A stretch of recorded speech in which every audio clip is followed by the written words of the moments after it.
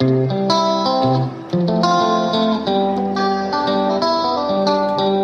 are listening to the Every Child Can Learn podcast. The podcast is offered to you by Backup Uganda. You can listen to our podcast online on our website www.backupuganda.org. And if you are in Gulu, you can pick up the audios offline from Radio Maria and Backup Uganda office that is located at Elefante Commons. Head teachers from the district schools can pick the podcasts from the district education office, and head teachers from the city schools can pick theirs from the city education office. Do you like our podcast? Feel free to share it with your family, friends, and neighbors. The more people learn about learning difficulties, the better we can help our children.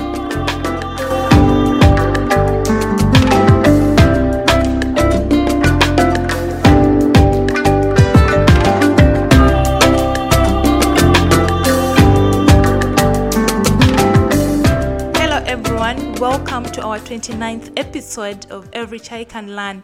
My name is Lanyaro Gladys. I am the lead trainer at Backup Uganda. Today we are very happy once again to meet our new guest who is going to tell us her names, where she's from, and what she does for a living. You're most welcome. Thank you. Hi, I'm Colleen Lee. I'm from America. Originally, I've been in Uganda for 11 years now, so in Gulu. So I'm pretty Gulu at this point. I have a master's in public health, and my husband and I work here in Gulu running a ministry, doing house churches. It's called House to House, Following Jesus. And I'm also a mother of two boys. One is 9 years old, and the other is making 6. So, yeah, happy to be here. Thank you very much, Colleen. I believe you know a little bit of Acholi now, because 11 years is quite it's a long time being in Gulu. Interesting. Thank you so much. At least she knows Angeyo Manognog. Thanks so much. I know our listeners will be very interesting to hear the whole of it, the whole actually. I know before we met, or before doing this recording, I'd had a conversation about your child having ADHD and autism. Mm-hmm. Could you let us know about being a parent to a child with both autism and ADHD? How and when did you know in the first place that you have a child with both autism and ADHD? Thank you. We didn't notice at first. Like my 9-year-old has autism and ADHD. And at first we didn't really notice because developmentally he was hitting all of his milestones. So he was like when baby's starting to crawl, he was within the range of starting to crawl. When babies are starting to walk, he's starting to walk. When they're toileting independently, he was toileting independently. So there wasn't anything major. With speaking, we had a moment where we were like, is he okay? But we had just gone to America for the first time after having him here. We went to America. He heard all those American accents, and then we came back, and then he got very quiet. Like he had been starting to make those like ba ba ba baby sounds, and then he got to Uganda and started hearing Acholi again, and then we thought maybe it was like he was just listening. It was just trying to understand, like, oh, something's shifted in how everyone is speaking, and there's a second language. But then after a couple of months, he just started talking in full sentences and speaking Acholi and English. So it was like, okay, he was just learning his second language. And so we didn't think anything of it until 2020, really. So up until then, he was, he's a great kid. He's really sweet. He was a little bit, we would call it quirky in America, where he's just like sometimes doing things a little different. He would when he would play with friends, it would be, sometimes he would just observe friends playing instead of actually actively playing with them, And so he's like, I played with friends. And I'm thinking, I don't know that counted, but you think you had a good time. So, okay, it's okay. And so we didn't really think too much of it until 2020. Which was a tough year for everybody because of the pandemic. And we were, in Uganda, we're going through lockdowns just like everyone else and not leaving our compound, staying at home. And he missed seeing his friends. All of our social lives have all, gone away, and we're all with ourselves. And so towards the end of 2020, my normally very chatty, very lots of storytelling, big imaginations child stopped really speaking. He would share if he had a need. So if he was hungry or if he was tired, he would say, Mom, I'm hungry. Mom, I want something to eat. I'm tired. But instead of telling us these interesting stories and bringing us into his world, with his words, he just stopped speaking. And that was our first real sign. It was like something's wrong. People don't just stop talking. That's not normally what's going on. And where is our son? We missed him, and we missed our normal conversations and our life that we had grown used to with him. And he had also replaced those times of talking and sharing with us with what we now know to be called stimming, where he's self-soothing by doing some activity over and over and over again.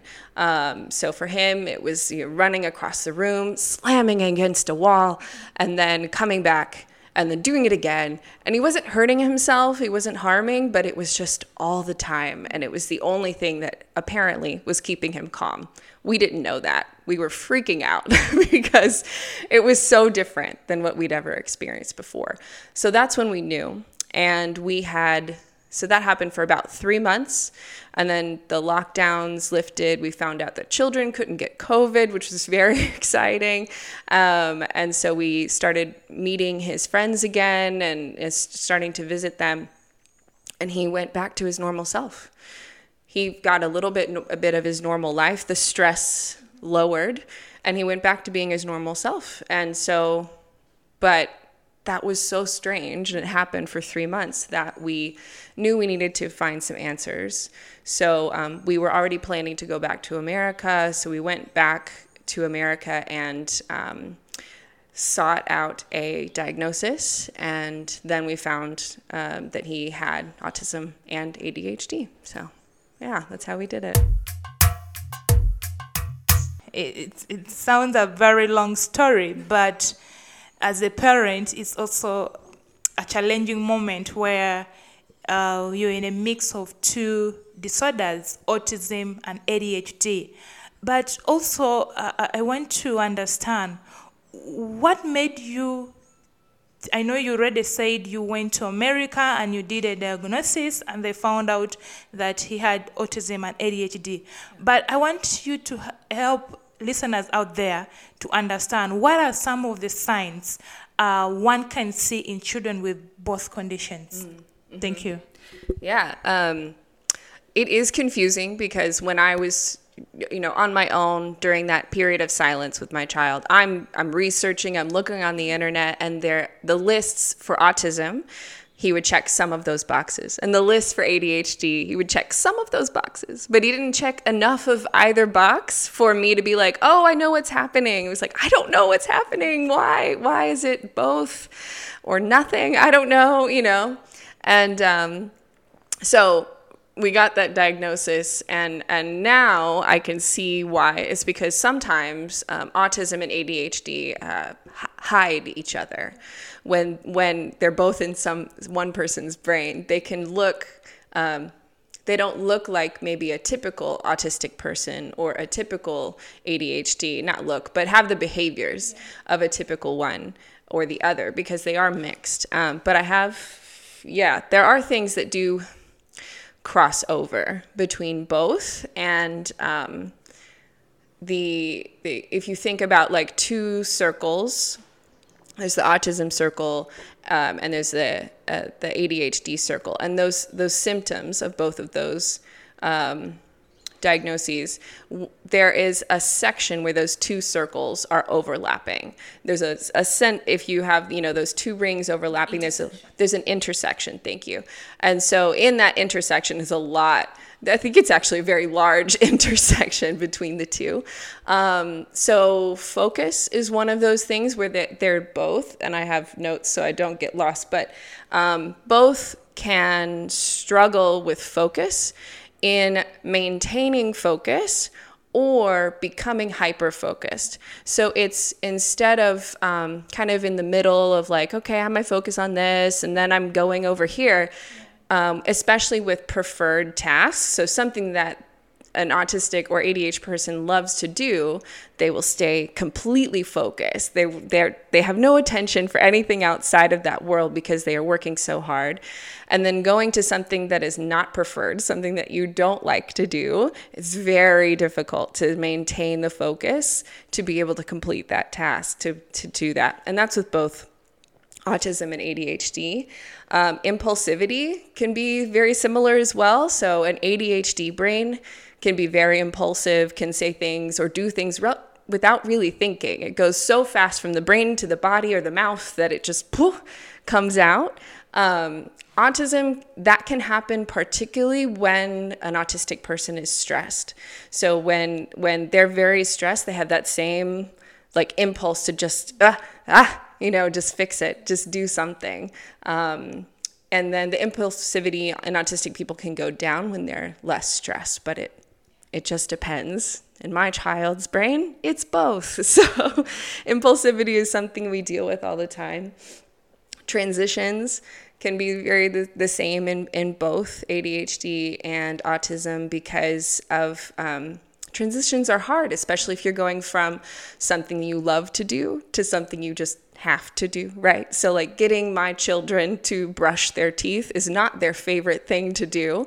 They would rather play, So if I'm getting them to go from playing to brushing their teeth, it can be a big struggle. And for both an autism and ADHD brain, just to get moving into that thing, even if you want to do it or you have to and you're supposed to, it's a real big struggle just to transition into that.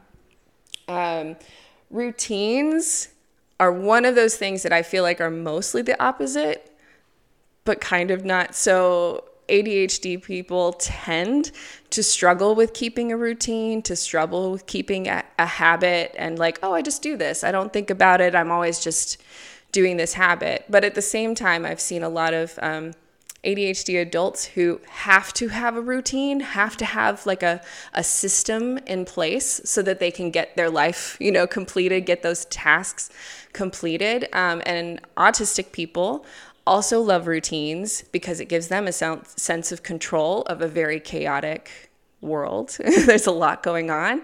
And so those routines can really help them to feel calmer. So my child with both loves to have routines and then gets frustrated when he can't maintain the routine, or especially if other people can't maintain the routine that he has set for them. But he finds it valuable, which I get. Social situations are another one. So social difficulties are a criteria for diagnosis for autistic people because they struggle so much with social dynamics, because communicating, understanding the rules of society and how people, talk, they're often noticed to be like, oh, you why did you miss that? Why did you miss this social cue? Like, she said this, why didn't you respond in this way? Like you were somewhere else. But ADHD people can do the same thing because, again, the brain and the mouth, they're just going. They might say things and like, ooh, I know I wasn't supposed to say that. I have also made a mess of this social situation. So there's a lot of overlap still. It looks a little different sometimes, but when it's all in one brain, it can look very similar. And then the last one I think I have on my list is sensory sensitivities, which is such a big one in our house, but I think it can be in a lot of places. So when you have issues with senses, and they can be either hyper or hypoactive. So like you really, really notice the bright lights. You really, really notice the itchiness on your clothing. You can see all those things, like you're noticing all of those things, or you barely notice other things. So we know the normal 5 senses are what? Sight, taste, touch, smell, sound. There are 3 more. Vestibular. So I call this the motion sickness one, because if you're on a bus, the vestibular is in charge of telling you where your body is in space. And when you're moving very fast, like if you're taking a bus somewhere and you get motion sickness, your vestibular system is like, why are we moving so fast? You're sitting still. You must be poisoned. Let's throw up and get the poison out. But that is something where like your body's just having a hard time knowing where it is in space. Proprioception, so your coordinated movement.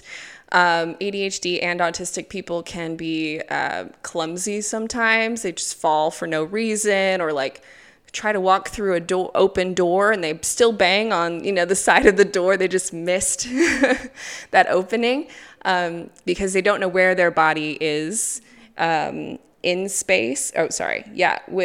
With being clumsy, and then also balance as well, and then force. So like how hard you touch something or how softly you touch something is something that proprioception should tell you. But sometimes those signals are not coming from the brain to the body in the way that, or the body to the brain in the way that, they would for other people who don't have these diagnoses. And then the last one is interoception. So what your body is feeling. So when you know you need to go susu, but your body's like giving you a warning, like you need to use the toilet. You need to go. It's time to prepare yourself to go. Get up and go to the toilet. Sometimes those signals don't always come, or they come at the last minute, or they come when they're very high. Your body's screaming, go to the toilet, and you finally get up and go. That can happen with both as well. So giving those inside signals, and that's also with how you're emotionally feeling and how you're experiencing empathy. So understanding how someone else is feeling. Sometimes you can be super aware or not very much at all. So I'm sorry this list is so long, but they're all things that my child experiences, and the levels are different. Yeah. It depends on the day. It can depend on a lot of things, but I think we've all struggled with those things. Like, this music is just too loud for me. These clothes just don't feel right today. They're itchy, they're tight, I'm uncomfortable. It's like that, but even more sometimes, in an autistic and ADHD brain. This is interesting. And I know whatever my guest has been explaining as some of the things that we really experience as human beings, or as people who do not have these conditions. But trust me, for a child or for someone having autism and ADHD, this is way more. It's times 10 of what we experience as people who do not have these conditions. But I'm very much amazed by the message we are getting. I know this is a lot of content, but please, I love the fact that Colleen is bringing it out clearly. And another interesting thing that I really want to find out from my guest is, how have you been able to support your child? It really feels like it's a lot. Having a child with ADHD, and then at the same time having a child who has autism. And I want our listeners to know that these are 2 different conditions. Autism is to do with someone not socializing. You are to yourself.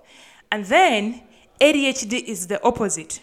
you are hyper, you want to do this, boom, something comes up, you can't maintain your impulse. Something pops up in your mind, you say it. Now, those are two different things, but our guest has a child with both. So someone should already begin imagining how is she managing with this child. So I want her to also tell us, how have you been able really to support your child?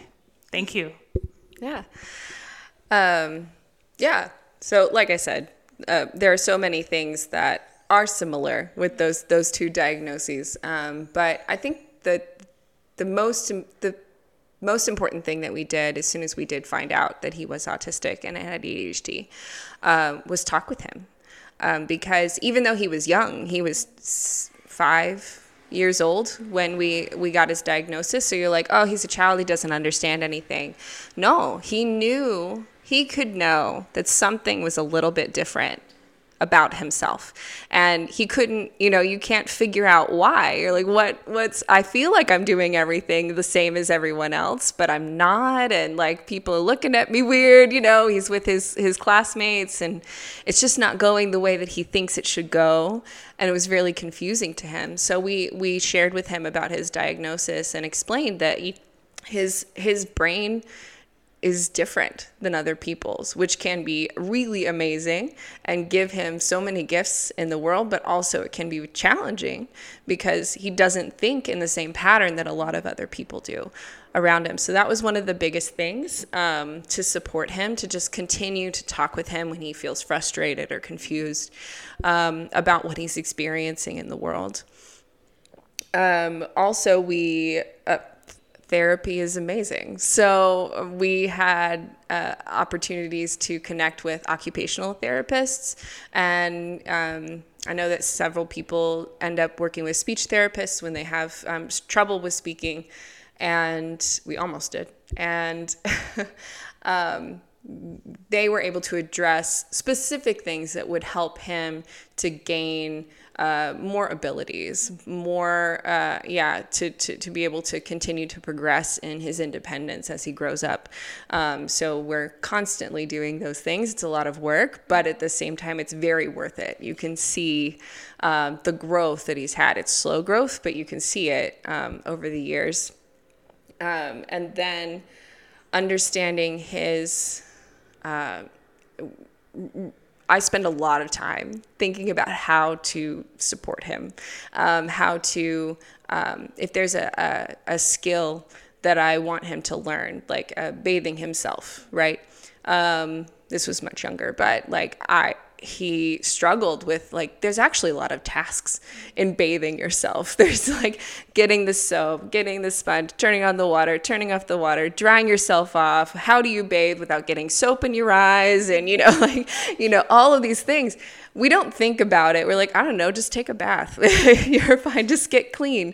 But he needed more support. So something that I do a lot is figure out, okay, this is too far for you.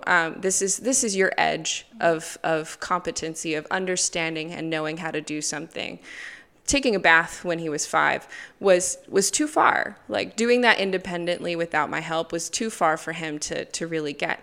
So I kept backing up and backing up until I could break down the steps. Your job right now is to get yourself undressed.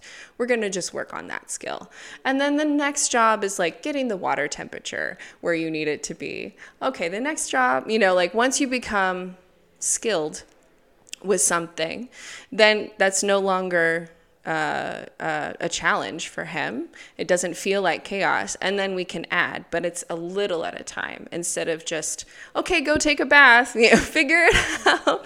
So I spend a lot of time doing that to provide those supports and breaking skills down into something that feels manageable and something that he can do piece by piece that we work on. And then the last thing that I do is just letting him be him. Autistic people are known often for their stimming or walking in an interesting way on their tiptoes, things like that.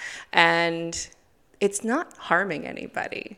It's it is a way that they keep themselves calm, right? It's a way that they, or experience joy. And I found out very quickly, I followed a lot of autistic adults on the internet. Thank you, autistic adults on the internet, for sharing those experiences where when they were able and allowed to be themselves, when it wasn't harming anybody and it wasn't harming themselves, and they were just able to spin for as long as they wanted or walk on their toes without anybody, complaining, then they felt more themselves, and then they felt more free, and they felt more in control of themselves, which I love. I want my child to be independent and know that he is a valuable person just as he is. Thank you so much. And I would just want to pick up from your last point of allowing a child with autism to be themselves. Now, a lot of our parents out there want their children to behave like any other child. Oh, I want you to be sharp. I want you to do things faster, like the other sibling does. But with a child who is autistic, I've always told parents, especially the parents we work with, the schools we work with, that sometimes you'll get a child who is very slow, and they are happy. They're happy the way they do their things. They're happy how they are to themselves. And this is something that, as a parent, you're like, no, go and play with your friends. You're doing it wrong. You're doing it wrong. Go and sit somewhere with your other children, your other siblings. But trust me, for someone with autism, that is the atmosphere they want. That is the environment they want. And then also, I wanted to share about a gentleman. You can go and Google. He's called Steven Wilshire. This is a gentleman who is very talented. He that is one of the characteristic of children who are autistic, that when they love something, they love it to their best. So this is a gentleman. If you go Google about him, you're going to see that he loves drawing, and not that every child or everyone who is autistic draws. It's different. It varies from one person to another, and that's why it's a spectrum, because there are people who have a milder version. There are those that have severe, that it's a little bit hard for them to grasp things. But one of the key thing with autistic people is that they are very talented. When they love something, they love it to their best. And now I also want you to help us understand. I know this is something that is very common with us here, that people have a lot of misconceptions or myths about certain disabilities or certain disorders that they get. Have you, or did you, or people around you have misconceptions about your child having these conditions? Yeah.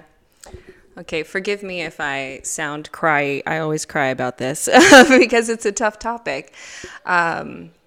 So when I first got my child's diagnosis, especially autism, even in America, this is a very similar experience. The number of people who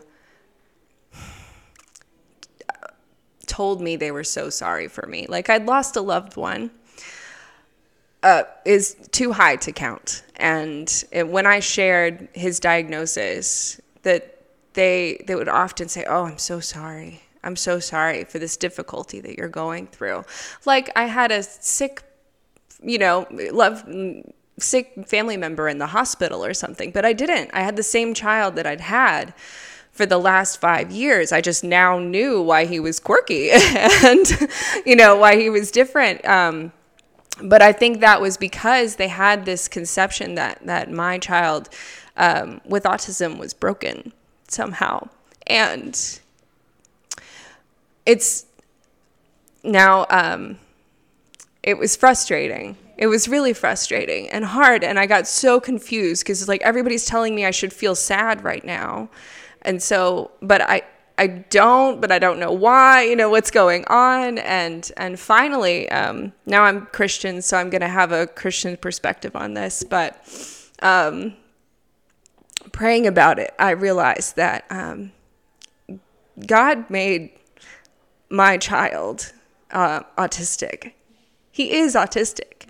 That's how he was born, and that's how he's always been, and that's how he sees the world. And the beautiful thing is that autistic and ADHD people get to see the world in a way that the rest of us don't. We don't get the way that they view it, and then they have an opportunity, if we let them, to bring their viewpoints and perspectives into the conversation. However, the thing that I do grieve and I do feel sad about is that we live in a broken world that is not made for people who are outsiders. It's not developed in a way that is always including people who are on the fringes. It pushes people out of the fringes of society. And that's the part that I do get sad about and I do get frustrated with. That's the hard part about having an autistic child. It's not him. It's that the world is not made for him. And it's constantly telling him that he doesn't belong in it. And we have to fight constantly to bring him back in. But also, that was Jesus's ministry. He always included outsiders. He made so many people angry for including outsiders. He would always be a place to bring people in. And so that's what I feel parents out there who are struggling with that same situation where your child is behaving so differently, they're not being like everyone else. It's so important to know that they are uniquely themselves, and we have an opportunity as parents to bring them into society and to train, educate, and help other people around us to know that diversity is good.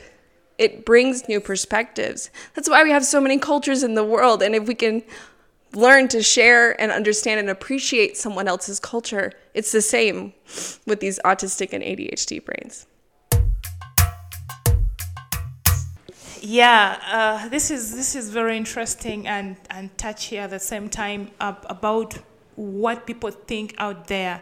And this is why we are here. This is why we are talking about this. This is why Backup is making sure that the community get to know about this, because sometimes it's also challenging that our parents in the communities do not understand what is this autism these people are talking about. What is this ADHD? They are used to someone using a wheelchair. Yeah, that one is using a wheelchair. Something happened with the limbs. Yeah, he got an accident and all that. But today we are talking about autism. What is this autism about? What is this ADHD about? It sounds new. They may not know what are the characteristics. And this is why we are here. This is why we are talking about this, that these people are human beings like us. And I want to agree with Colleen that we are the ones who are disabling them. We are the ones who are throwing them away. We don't want them to participate in all the other activities. And mind you, they are equally the same as those that we think are normal. They can do absolutely everything that we do. And that is the beauty of it. A child with autism, he's bright, absolutely very bright. But how they do their things are those are the things that we need to understand. They might do it slowly. They need patience. So those are some of the things that as a parent out there, as a teacher, has an advocate, you need to know and sell it out there. Tell the community, tell the parents out there that, one, you need to first accept these children. Acceptance will open doors for us to accept these children in all aspects of life. So I'm really very happy that we're having this conversation, and a complicated one, because imagine a child having both ADHD and autism. It's a hard one, but I just love the way Colleen is bringing it out. And today for me, I'm very pleased because this is not assumption. We are talking about real thing. She has a child who has both this condition, and I hope by the end of this, it's going to be a heads up for everyone to wake up and start doing sensitization about these conditions. And I also want to understand, what can you tell parents having children struggling with such conditions? I know you've been bringing it up in your conversation, but you could still hint one or two major areas where you think parents having these children can do. Thank you. no matter what age your child is, I would say it's never too late to start supporting them. It's never too late. And even if you feel like, oh, maybe you failed in the past or you did it wrong somehow and you're like, oh, I stopped them from doing that thing and now I'm thinking about it again. It's never too late to change. And your child will appreciate that. So you always have an opportunity to grow as a parent. And I have grown a lot in the last few years. And to learn how to support them better. It's never too late. And then another thing that, again, I have a unique perspective in that I am an American living in Uganda. And I realized at some point after getting my child's diagnosis and hearing from other autistic and ADHD people, that autistic and ADHD people are a lot like another culture. They're their own culture. They might understand each other better. Two autistics from totally different backgrounds might understand each other better than they would the rest of society who have non-autistic brains. And I realized that it's like they were born with their own unique culture. So they might be Acholi, but they're also autistic. And they have two cultures in their head that they're working with. And when I, as an American, showed up in Uganda, I was very lost. I did not know, like, I don't have autism, but I don't know anything about culture and about what was normal and how to greet people on the street. Not even language, but just how to behave, how you shake hands. Am I doing it right? And everything that I did, especially in the beginning, I was learning. I was trying it. I'm trying out like these rules of society to try to understand how Acholi people, Ugandan people worked so that I could blend in and look kind of normal and nobody thought I was too weird, even though I definitely stick out. But that I could understand culture. Autistic people are born into that same situation. They are born not understanding the rules of the society that they have been dropped into, even if it's the one that's technically theirs, but they are always autistic. And so that they're always having to perceive the world around them from that learning experience. And that's exhausting. When I first came here, I had to sleep so much because my brain was on overload trying to understand society, how to do anything, because nothing was normal to me. So I would ask other parents, be sensitive to your child. Give them some understanding, some grace, some empathy in knowing that they are struggling with the day-to-day that you don't even think about. You don't even consider. You just do your day, and they are having to think through all of the patterns, all of the conversations, and prepare themselves so that they look normal or they match what's happening around them. When they mess it up or they don't behave in that way, I ask that you give them that grace, that understanding, like you would, and so many gracious people were to me as a foreigner who didn't know anything. And many people were so kind, and I so appreciate it. But understand that your child who's autistic, ADHD, is also having those struggles. So give them that type of grace that you would give somebody who's not from your culture. Thank you so much. And this brings me to repeat what I've always told parents, that home is the first school. Just like she said, get to know your child better. Actually, you know your child better than a teacher, because you are the one to take your child to school and tell the teacher that this is how I gave birth to this child. She shows these signs, he does this thing and all that. Because if you don't, then it's going to be a hard thing for a teacher to start understanding on. And there are the teachers who will keep sending this child away from classroom because they don't understand. So please, just like Colleen said, let's take time to understand who our children are, and then let's not force them.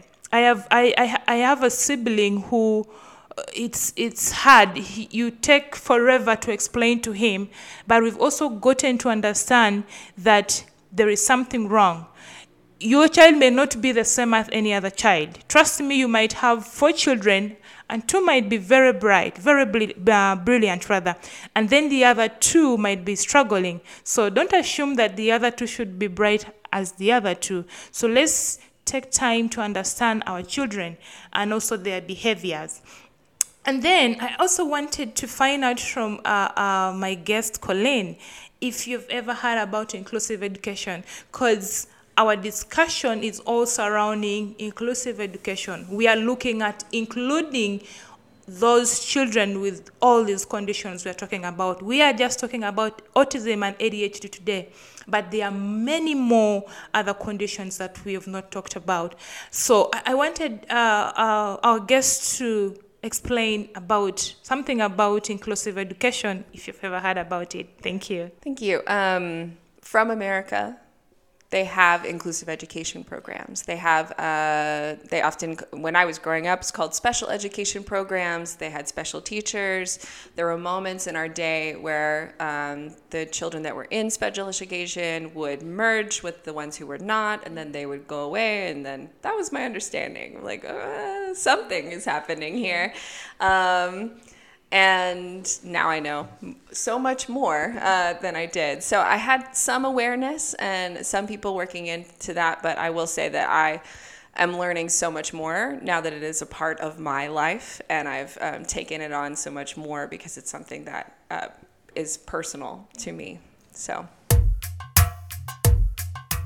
Thank you very much. Just to add on what Colleen said, how we look at it, inclusive education, just from the word inclusive, is regardless of anyone's race, tribe, culture, religion, mission, they are all part of let's say, a system that has been put up.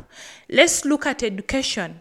They are to be included. We are trying to fight against units. You go in schools and you get a separate unit created for children, let's say, with disabilities. We are fighting that. They should be included in one classroom and even taught as one class. Now, a lot of times when you go to different schools, they are practicing exclusion, they are practicing integration, they are practicing segregation. And I mean, that is not inclusion. Right. We are looking at involving every child. Yeah. We have not mentioned disabilities here, but every child, regardless of what they are going through, to be in one class. And that is why today we are having this conversation. If you have a child who is autistic, if you have a child who is hyper, if you have a child who keeps to herself or keeps to himself, what are you going to do? Are you going to build a room for them? Are you going to create a classroom for them? Learn the skills of how you can handle the different categories of learners. There are even students or children who may not have these conditions, but they portray one or two of characteristics. And as a teacher, you need to know how to handle that. And that is why we are saying inclusion is paramount. Inclusion is the key to all that we are doing. Similarly to your homes, you don't segregate your children. If you are doing that, then you should change as a parent out there. Please. Yeah, exactly. So the thing that's really interesting is now I know that, like, our classrooms, when I was a child, did not have to be segregated. Yeah. It didn't have to be. And when we had the moments when we were all in the same classroom together, I benefited from the people who were in the special education classes. I benefited from them. I learned more, I understood more, and I became a better person because of it. So it is not just benefiting the child who might have a disability. It is benefiting the children who do not, and makes them better citizens of the world, better people in the community from that inclusion. So I'm all for it, for sure. Thank you for adding that. I know someone out there is wondering, we are talking about your child. Has your child been able to join school? I know it's a question that it's running in people's mind. Could you tell us if your child has been able to go to school and how easy has it been for either the teacher who is teaching him or your homeschooling? How has it been easy? I know these are skills that a teacher out there wants to grasp. Yes. How do I handle a child in classroom? Mm-hmm. Thank you. We do not have classroom experience. I'm a homeschooling parent.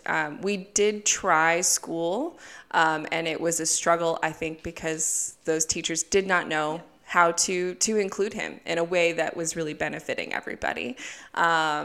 But I have had now several years. The same time I got my child's diagnosis in 2021 was also when we were starting school. So I have been the teacher and the mom for quite some time now. So yeah, I have things that have worked in my home to help my the children both learn that have really worked, and I hope that teachers out there can take what works and adapt it to a larger classroom setting. So transitions, I know that we talked about this earlier, that transitions can be a struggle. And so something that I do to help both of my children transition from their playtime or something that's really easy for them into something that's more into like, okay, we're getting into serious learning now, is I give them a transition activity. So that I will often do like mazes or puzzles or something. It gets their brain working, but it feels like a game. Yeah. So if you have that game learning that you want to do with your classroom, like we're going to start with a game, or we're going from playtime into this more serious, I would encourage everyone to find something that can transition them out of full play and into that serious learning. There's kind of a middle. So I would suggest that it works wonders for my children to, instead of them running around outside, then I'm getting them into something that they like, but now they're seated and then they are working, and then we move forward from there. So something that I do, and I get the benefit of doing it as homeschool, is allowing my children to choose the order of their activities. So I was thinking about this for classrooms, and if you have stations of learning, that might be a place where you can, you're all learning about something and you're going to go from station to station, allowing those children to choose which station they start at. So instead of saying, you're starting here, you're starting there, like, these are all the stations. Choose the one you can. If there's too many kids, I'm going to have to divide you up. But, there's an ability for them to have that sense of self, that sense of choice, and that they're not always being told what to do. And honestly, this probably benefits all people, not just people. Like, I don't want to be told what to do all the time. I didn't when I was a kid. So I think they would all benefit from, if you can provide choice, do it. I think it really benefits my kids. And then taking breaks feels, and I get into this a lot. It's like, we have so much to do. I don't want to take a break. It will be so hard to get them back to what they're doing. I have too much work to complete. My experience is that for both of my children, after they take a break, even a short one, 5 minutes, they are so much more focused. They're so much more able to learn. Their bodies are ready. Their minds are ready. Just because I took 5 minutes that I timed so we didn't lose track, to move around, to wiggle, to stand up, to whatever it is, so that they felt like they could regain their focus. Because especially when and I'm only teaching 9 and 6-year-olds, but maintaining focus for a long time can be hard for all people. And so it's really difficult when your little body is it just has to go. So allowing them the time and the space to do that really helps. And I use visuals whenever I can. So anytime that I can put the order of what we're doing in picture form on the board, so my kids know we're going to do this activity, then we're going to do this, we're doing math, then we're doing reading, then we're doing phonics, then we're going to play, and then we're going to do, lunch, and then this. We're going to, I can, as much as possible, give them those. Words are fine, but if your children are not reading yet, Or sometimes everybody just likes pictures. If you can have a picture up on the board to say, oh, this is that activity, we're going to go do this. It's so great. If you're good at drawing, excellent. Maybe one of your children is a great drawer, have them draw it, you know? So, but then like everyone knows what's coming and they can mentally prepare themselves to work with you to go from one activity to the next. And so that really helps. And then also giving timers for things. Like even those breaks, say, we have 5 minutes, we're going to do this. You know, go outside, and then you have 1 minute left, and 1 minute we're coming back, and then 1 minute is finished, we're coming in now. You know, all of those things helps that child transition their brain from one activity to the next. They're not surprised. They're not frustrated because you've told them and they're like, I understand, I'm doing this, you know, and it really helps. And then for those who have a really hard time with focus, I found that physically touching, just a gentle touch to an ADHD autistic brain in particular, where they're focused on something or you're not sure if they're hearing you.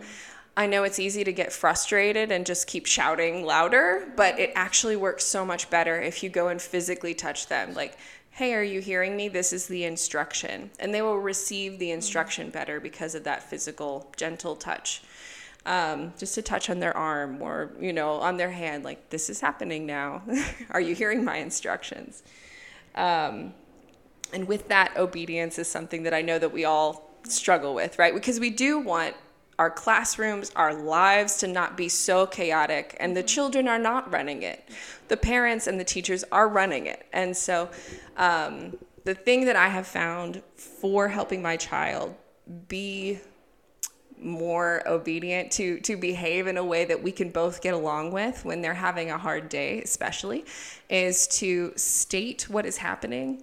So state the problem, because sometimes they don't know what the problem is. So like, hey, I said that we're going to move to math and you have not gotten your workbook out. I've stated the problem. Yeah. And then saying, do you need help getting your math book out, or can you do it on your own? There's some choice in how to do it. Yeah. Maybe they've lost their math book. They don't want to tell you that they've lost it. Maybe they don't know where that is, but you're giving them choices and you're starting that conversation. I have had moments where I am leading like a group of very young kids in a small lesson, and they're busy playing, and I'm like, lesson starting, and I'm just repeating myself, lesson starting. They're all ignoring me, and instead of shouting, I have just gone over, come down to where they were and saying, I've asked you to come over. Are you able to do that? And every one of them, like, boom, boom, boom, have just come over. And it was quieter. It was orderly. No one's angry. It took me less time and less frustration than if I had just kept shouting until something happened. Yeah. So that's something that's really helped me with both of my children, to really get them to work with me on doing something, and to we're learning together. We're going as one, right? Thank you so much. You've made me keep smiling. I even changed my sitting position to see you and just understand. And I've realized that teachers who are listening to this will understand, because a lot of times these are the things we communicate to them. And I kept noting down a few of the things that, for me, it stood out for me, and I'm like, wow, this is amazing. And it's the same things that we've been telling teachers. And just like Colleen explained, having breaks, having icebreakers in each and every lesson you're teaching is very important. For example, kids are from breakfast or they're from lunch. They are full or they're excited from running around and all that. They enter classroom, boom. We are going to learn about sanitation, for example. Trust me, even someone who does not have any condition, we will feel, man, let us first rest. Yeah. Let my brain first settle, sir.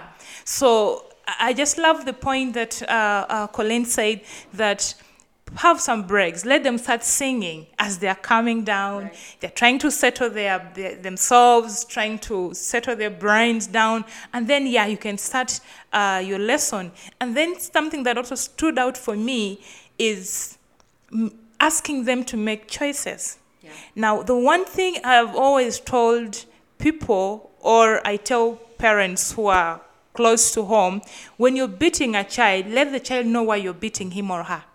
You get a cane and lie down. Like, the child is going to cry for 2 hours because he or she thinks you've beaten me for nothing. So it's very important. Do you know why I'm caning you?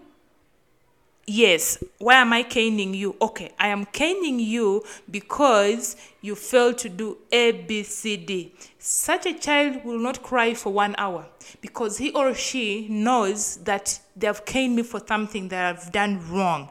I am not saying caning is good. I'm just giving an example. Let them understand why you want this to be done or why you're doing A, B, C, D. I know in our conversation sometime back with Colleen, she talked about explaining, and the child is like, but why? Wow. Mommy, but why? Yeah. Why? And we have these children in our classrooms. We have these children in our homes where the child, and you as a parent, you're like, but you kid. Actually, they challenge you. So most of the time, we need to have the reasons. And these kids are very brilliant. When they ask, but why? I'm going to town to buy. But why? Even after telling them to buy food for dinner, but why? So they really want to understand, and that is how their brains function. You tell them the reason. Don't leave them hanging. And then also give them instruction at a time. You come to class and you tell a child, pick out your math book, get this textbook, open page 20. Man, for a child with autism, even a child with ADHD is already lost. It's a lot of instructions. Can you tell them one instruction at a time? Get your math book. Have you all opened your math book or gotten your math books out? Yes, teacher. Go to page 10. Are we all on page 10? Mm-hmm. Teacher, no. Teacher, yes. Teacher, no. Teacher, yes. You follow. You go to the ones who are lost. Open together with them. Trust me, the one thing I've seen with schools is that these are teachers that will be loved because they do things that kids want. And this is what we call a learner-centered way of teaching. You're not doing a teacher way of teaching. A teacher way of teaching is you do your things, and the kids have to follow by force. But a learner-centered way of teaching is you communicate to them, you do things that work for them. Of course, not pushing you away from your lesson plan, but at least you're communicating with them and then them also aligning with what you have prepared for them. And then giving them timers. Trust me, Colleen, this is also the hardest thing with adults. We do a lot of trainings with teachers. And when we give them activities in the course of our training, just throw activities and then don't tell them the minutes left. Mm-hmm. They are going to start having conversation. Some of them are going to start laughing, and then they'll start doing their own things. But should you give them a time limit? Okay. 2 minutes left. Someone is already quaking and picking the pen, picking the flip chart. Oh, let me do this. So you realize that it doesn't only work for children with these conditions, but it also works for all of us. Yeah. So a lot of these strategies do not only help children with disabilities, but also works for all of us. It's actually an added value to even someone who does not have any disability. It makes them even understand you the more. Mm-hmm. So these are some of the things that you can do. And teachers out there, I know the teachers that have already gotten our trainings, please just do this. You're going to put a smile on someone's face. You're going to put a smile on this autistic child's face. They will look for you. They will want that particular school. I know the parents who will testify that my child doesn't want to be chained. Mm-hmm. I want this school. I want this teacher. Actually, they cry the names of the teachers they love. And some teachers are like, but why does this child love teacher Colleen but not teacher Gladys? There is a reason. Ask them why. Don't be mad that this teacher has something unique. Of course, they have something unique, and the uniqueness is they understand these children. They take time to learn them. They take time to accept them the way they are, and also give them the room to share. Ask them out. Did you understand what I taught? Let your children be free with you. Their teachers, when kids see them, when children see them, they keep quiet. Mm-hmm. They are not free. Because one, you're tough. Two, you don't talk to them. You don't understand them. I have met kids who tell me that, teacher, when I put up my hand, this teacher doesn't pick me. It looks simple and something useless, but to a child, it hurts them. So let's try to understand who our children in classrooms are. Because most of the time we say you don't teach a class, you teach an individual learner. So it also comes with understanding who your learners are.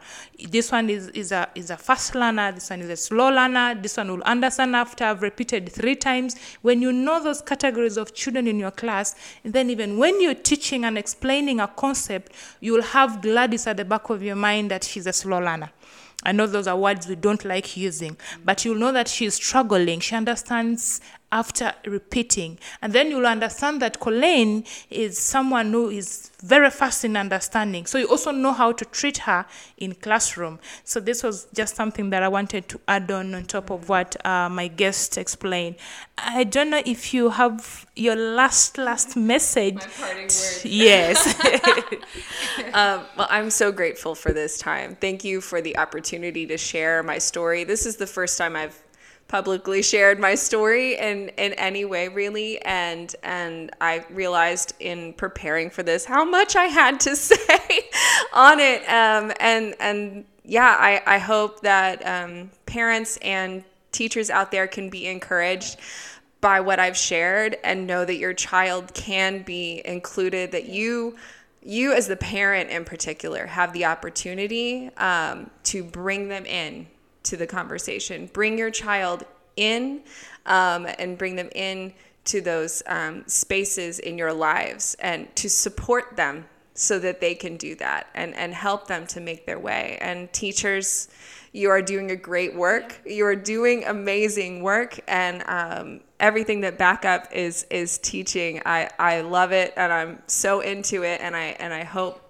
the teachers can hear how they can make a space that doesn't just benefit those disabled children, but it benefits everybody. We all have difficulties that we struggle with, even if we don't have these conditions. We all can benefit from these things that we are providing for autistic and ADHD people. Sometimes even if you don't have that diagnosis, you still benefit from it, like Gladys was saying. So, yeah, thank you for the opportunity to share. Thank you, Colleen, and allow me again and again to thank you so much for accepting to share your story. I know some parents may not feel at ease to share to the whole world about what they are going through, but thank you so much. I know this is a message that is going to open up a lot of parents' understanding or the misconceptions they have. And just like I said, I do not want to blame parents. I also do not want to blame teachers, because a lot of these conditions, especially the ones you do not see, it's really very hard to tell. And it's not until you go to the hospital, you diagnose your child, and diagnosis of these conditions is not something very cheap. And it's my prayer that we get to have this at the back of our mind, even when you do not have money, but at least you understand and you know that these are the things I need to do. If I get money, I can go and test out my child. And trust me, there are schools out there that will accept your child. Let's not hesitate to keep our children home. And just like I said, some of these children are the ones that will be a breakthroughs in your families. We ignore them, we throw them away.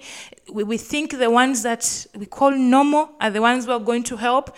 trust me, sometimes they are the opposite. They are the very kids that we've thrown away are the very kids that will be breakthroughs in our family. So let's take them, let's accept them in our schools, in the classrooms. Let's treat them equally. Thank you again, our guest, Colleen. And as Backup Uganda, we always say, every child can learn. Thank you for listening to Every Child Can Learn. Please share your thoughts with us. Join the conversation on Facebook or send your questions to 0772 630078. Do you want to learn more about Backup Uganda and stay updated about our activities? Check our website on www.backupuganda.org and follow us on Facebook, Instagram, Twitter, and LinkedIn.